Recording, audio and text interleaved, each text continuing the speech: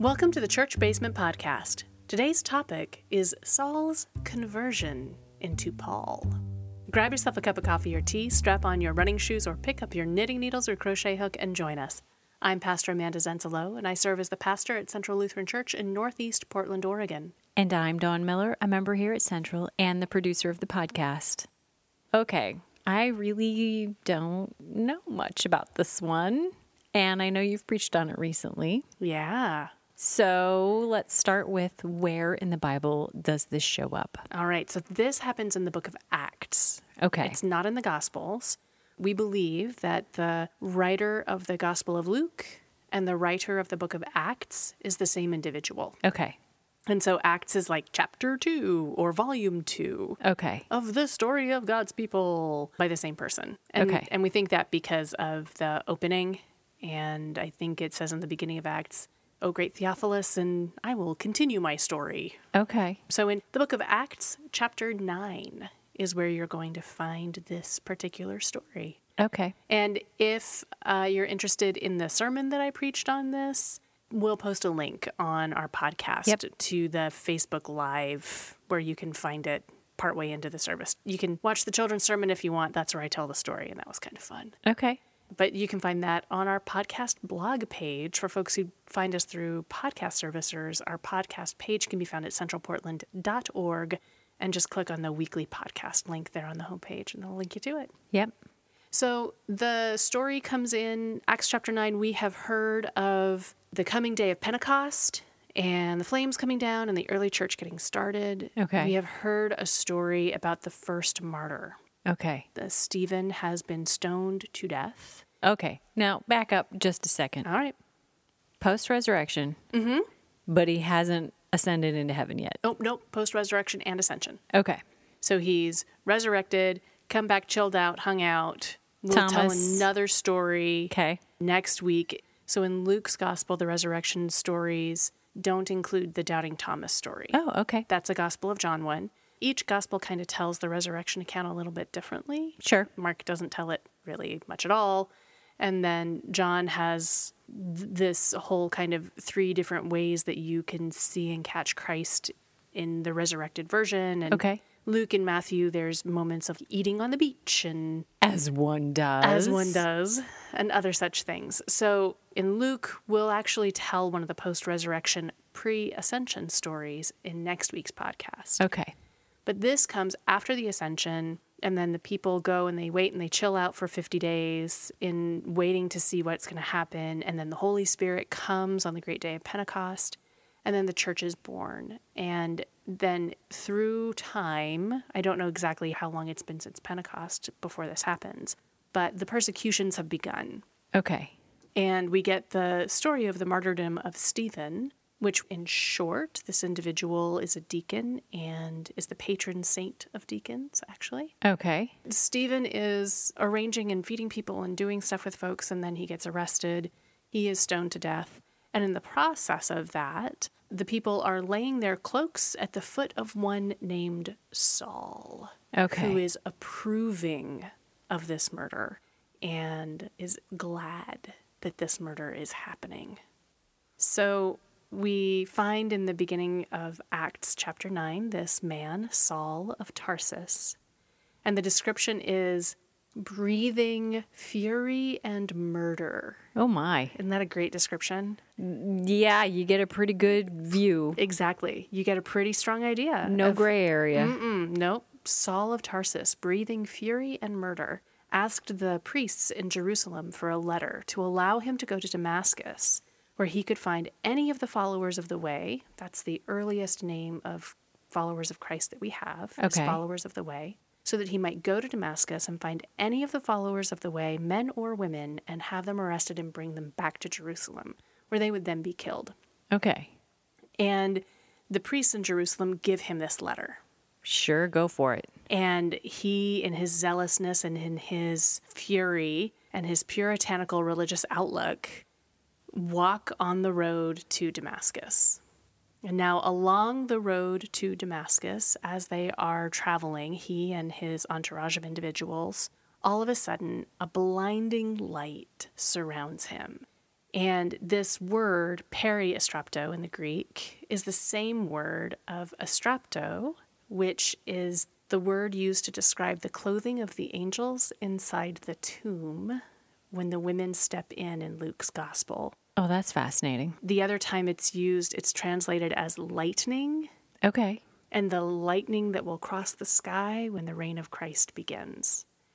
And so this same word, it's translated as dazzling in the word to describe the angel's clothing within the tomb. Now, So this lightning clothing. as somebody from the Midwest who has seen lightning crossing the sky, I am sad for the people in the Pacific Northwest who do not know what a real thunderstorm is like. I know, who right? don't have that image in their head because it's pretty remarkable. And it's so beautiful. It is. It really is. It is such an astonishingly beautiful thing to watch. That was one of the highlights of driving across the country. Oh, totally. Is that Mom and I got lucky enough to watch a thunderstorm through and the lightning just filling the sky one night. It is amazing. Yeah, gorgeous stuff. So the lightning-clothed angels Sure. are the ones who tell the women, why are you looking for the living among the dead? And it's this dazzling bright light, this lightning light that's clothing them. So the next time this word shows up is here in the book of Acts. And periastrapto is this light then surrounding him. So he is walking along this road to Damascus, and this blinding lightning light surrounds him. And in this moment, he hears a voice saying, Saul, why do you persecute me? And he responds with, Lord, who are you? And the voice says, it is I, Jesus, whom you are persecuting. But get up and go into town, and I will tell you what to do. And Saul is blinded. He can't see anything. Sure. He loses his sight. And the people who are alongside with him, they hear the voice, but they don't see anything. Okay. And so they're really confused, but they hear this voice. And so they take Saul by the hand and they guide him into town, and into Damascus he goes. Meanwhile, in Damascus, there is an incredible follower of the way. And I oftentimes get trapped pondering this character more so than Saul. Okay. And that is Ananias, a man of great faith. And Ananias is told by God to go to the street called Straight, to the house of the man Judas, where there is a man, Saul, from a place called Tarsus, who needs to be healed. And I have chosen him as an instrument, and he will suffer greatly for my sake, but he will tell the story to kings and to nationalities and to all the world. And so you are to go and heal him. And Ananias does one of those, so you know he has letters to kill us all, right? Mm-hmm. This is the guy who is known to be breathing fury and murder for the followers of the way, and who has permission. And of course, you know, word is going to get around and everyone in town is going to know this guy is coming. And here God is telling Ananias to go to him and to be healing for him. And the verse that blows me away in this is, so Ananias went and entered the house. I don't know if I could do it. No. You know? I don't know that I could. If I knew that this person had authority to have me killed, but probably not just me, but my spouse and children. Oh, yeah. And My bravery does not go that far. Right? I cannot imagine having the depth of faith to just be able. And so Ananias went and entered the room. Miracles hinge on that verse right there. Yeah. Because if who Saul becomes to us now, if Ananias had not had the courage to enter that room and to administer God's healing, what would have happened? So that's me going on the tangent. If you want to hear me go on the tangent more, you can listen to the sermon. I'll get back to the story. So what happens is Ananias goes into the room and he says, Brother Saul, brother. Again, can you imagine? Brother Saul, I have been sent to heal you. And he lays his hands on Saul, and scales fall from Saul's eyes, and he is able again to see. And though he has spent 3 days in darkness, not eating or drinking anything, he is given back his vision. He is then baptized, stays with the followers of the way for a few days to regain his strength, and immediately begins preaching in the synagogues that Jesus is the Son of God. Complete and total conversion. And Saul of Tarsus becomes Paul of Tarsus, who wrote a big portion of our New Testament writings. All the letters from Paul are from this particular individual. That is pretty remarkable. It's an amazing story. I mean, it's incredible to think that Saul would have this experience and would fall and become a believer, but I just get so captured by the courage of Ananias to step forward. He's incredible. So I got to ask, why the name change? I think that we often have a lot of name changes in our scripture when things are big, right? Abram to Abraham, Sarai to Sarah. We have Simon become Peter. Saul becomes Paul. So anytime you see a name change in scripture, sometimes it'll address it directly and say exactly why. So like when Simon becomes Peter, I have called you Peter because you are the rock upon which the church will be built. And Peter means rock. And so sometimes in scripture, they give specific reason for a name change. Other times it just happens. But anytime it happens, it's always worth noting. Okay. Because a big name change or a name change of some kind denotes some kind of shift in the individual. Okay. And I guess I'm astounded that the people around Paul are just gonna go with that change too. I know. Isn't that fascinating? Yeah. Like they were going along with this murder and fury guy and then Happily. probably, right? And then all of a sudden they see this happening. The scripture doesn't say that they were baptized as well.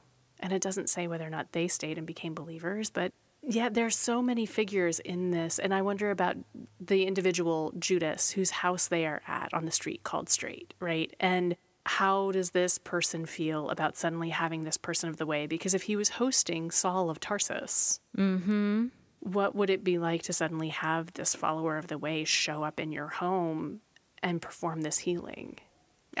There's so much here that is unsaid in the scripture. As much and as cinematic of a scene as we are given in Saul's conversion, there's also so much that goes unsaid.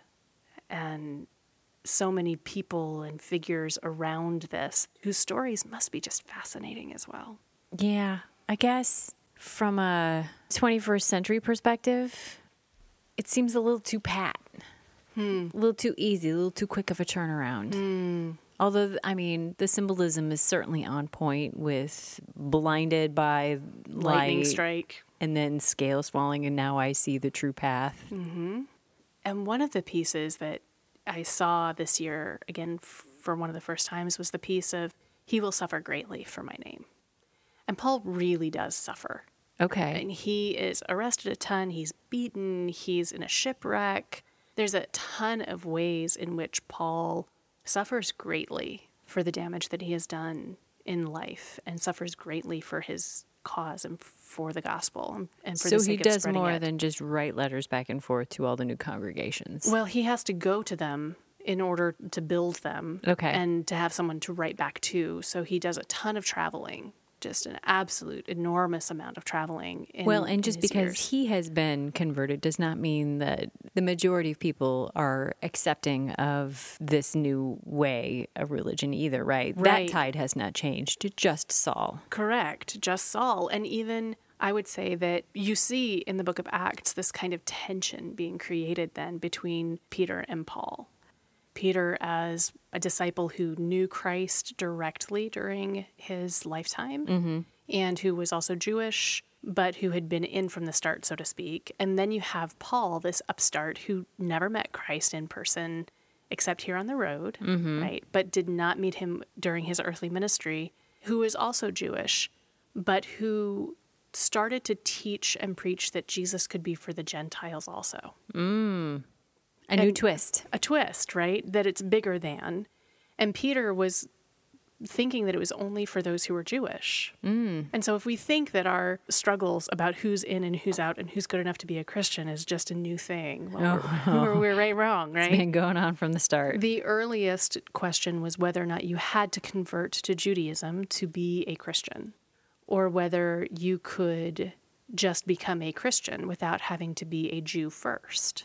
Knowing what I know about especially all the anti-Semitism going on is so fascinating to hear that as backstory. Yeah, and it was a big piece. And Peter and Paul had a kind of a rivalry. So Peter ended up working within the community in Jerusalem and within the Jewish community.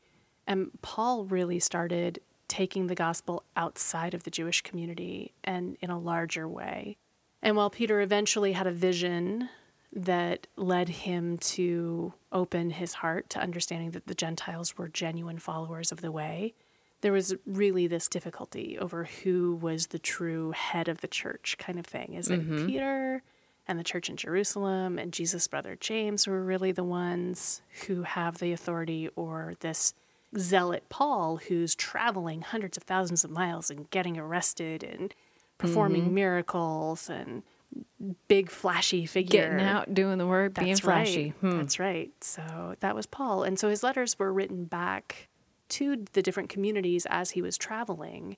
And we hear a lot about the persecutions that he faced and the ways in which he had a ton of pain that he faced, and a ton of torture and arrest and all kinds of things. He did not have an easy life, and eventually was martyred. Absolutely, as was Peter. Both of them were killed. Such an happy story. And that's the origin of the Christian faith. It's the start of our story. But I think people have a really hard time with a lot of Paul's writings, right? He has really strong opinions on things. And I don't think that we would expect anything less from someone who's described as with that kind of a conversion, fury and murder, right? He's not a he's not a shrinking violet by any stretch. Not at all. And one of the ways that I've tried to explain to people how we can take some of Paul's legalism that come through so strongly in his writings is, one, he was a Pharisee. He was someone who really did love legal rules and following and abiding by rules. So it totally fits his temperament that he's going to come up with big, strong statements to begin with in his writing. The other is, and I don't like the dynamic that this can set up, but if we think about when you're learning something new, oftentimes the rules are stronger and harder and the boundaries are bigger and harder than when you've learned the basics to get started. And the Christian faith was learning the basics of how to live in a very different way. Religion at the time was not the provider of moral standards. It was a very different understanding. Judaism did that, but it was the exception to the rule, especially among the Gentiles. And so when Paul is coming into these communities and trying to teach them that from our faith comes our moral and ethical guide, he really did it kind of like a preschool teacher, right? You will sit here and you will sit crisscross applesauce, hands in the middle. Your coat is going to go into a black bag outside the room and get hung up in this place. And by the time you get to first grade, maybe you don't have to have quite that. And by the time you get to be a senior in high school, you really don't have to have quite as many of those rules, right? But at the beginning, you start with some real strict, real clear rules until you work your way through. And I think that a lot of Paul's early writings were to communities who really needed that kind of strict, clear voice to help them know, what is this new religion about? How are we doing this? And how are we living differently because of this person, Jesus? I know a lot of folks have a really hard time with Paul's writings because they have been really abused and they've been used to harm people a lot throughout history. Sure. And I think that to throw it out and to not explore and dig into who he was and why he was how he was, we miss a lot. You know, we would lose the body of Christ imagery. I don't know that there is a more powerful way to break down barriers between people than to really begin to embrace the whole idea of the body of Christ. So this is his origin story. This is where he comes from. And this is where he starts out. And it's a pretty incredible story. Well, this is a very interesting lead-in to my final question. that looking back now in an era of Me Too and apologies, most of which I would say are pretty poor apologies for things that are going on today. How do we take this view of someone like Paul who made such a 180? Yeah. How do we take that?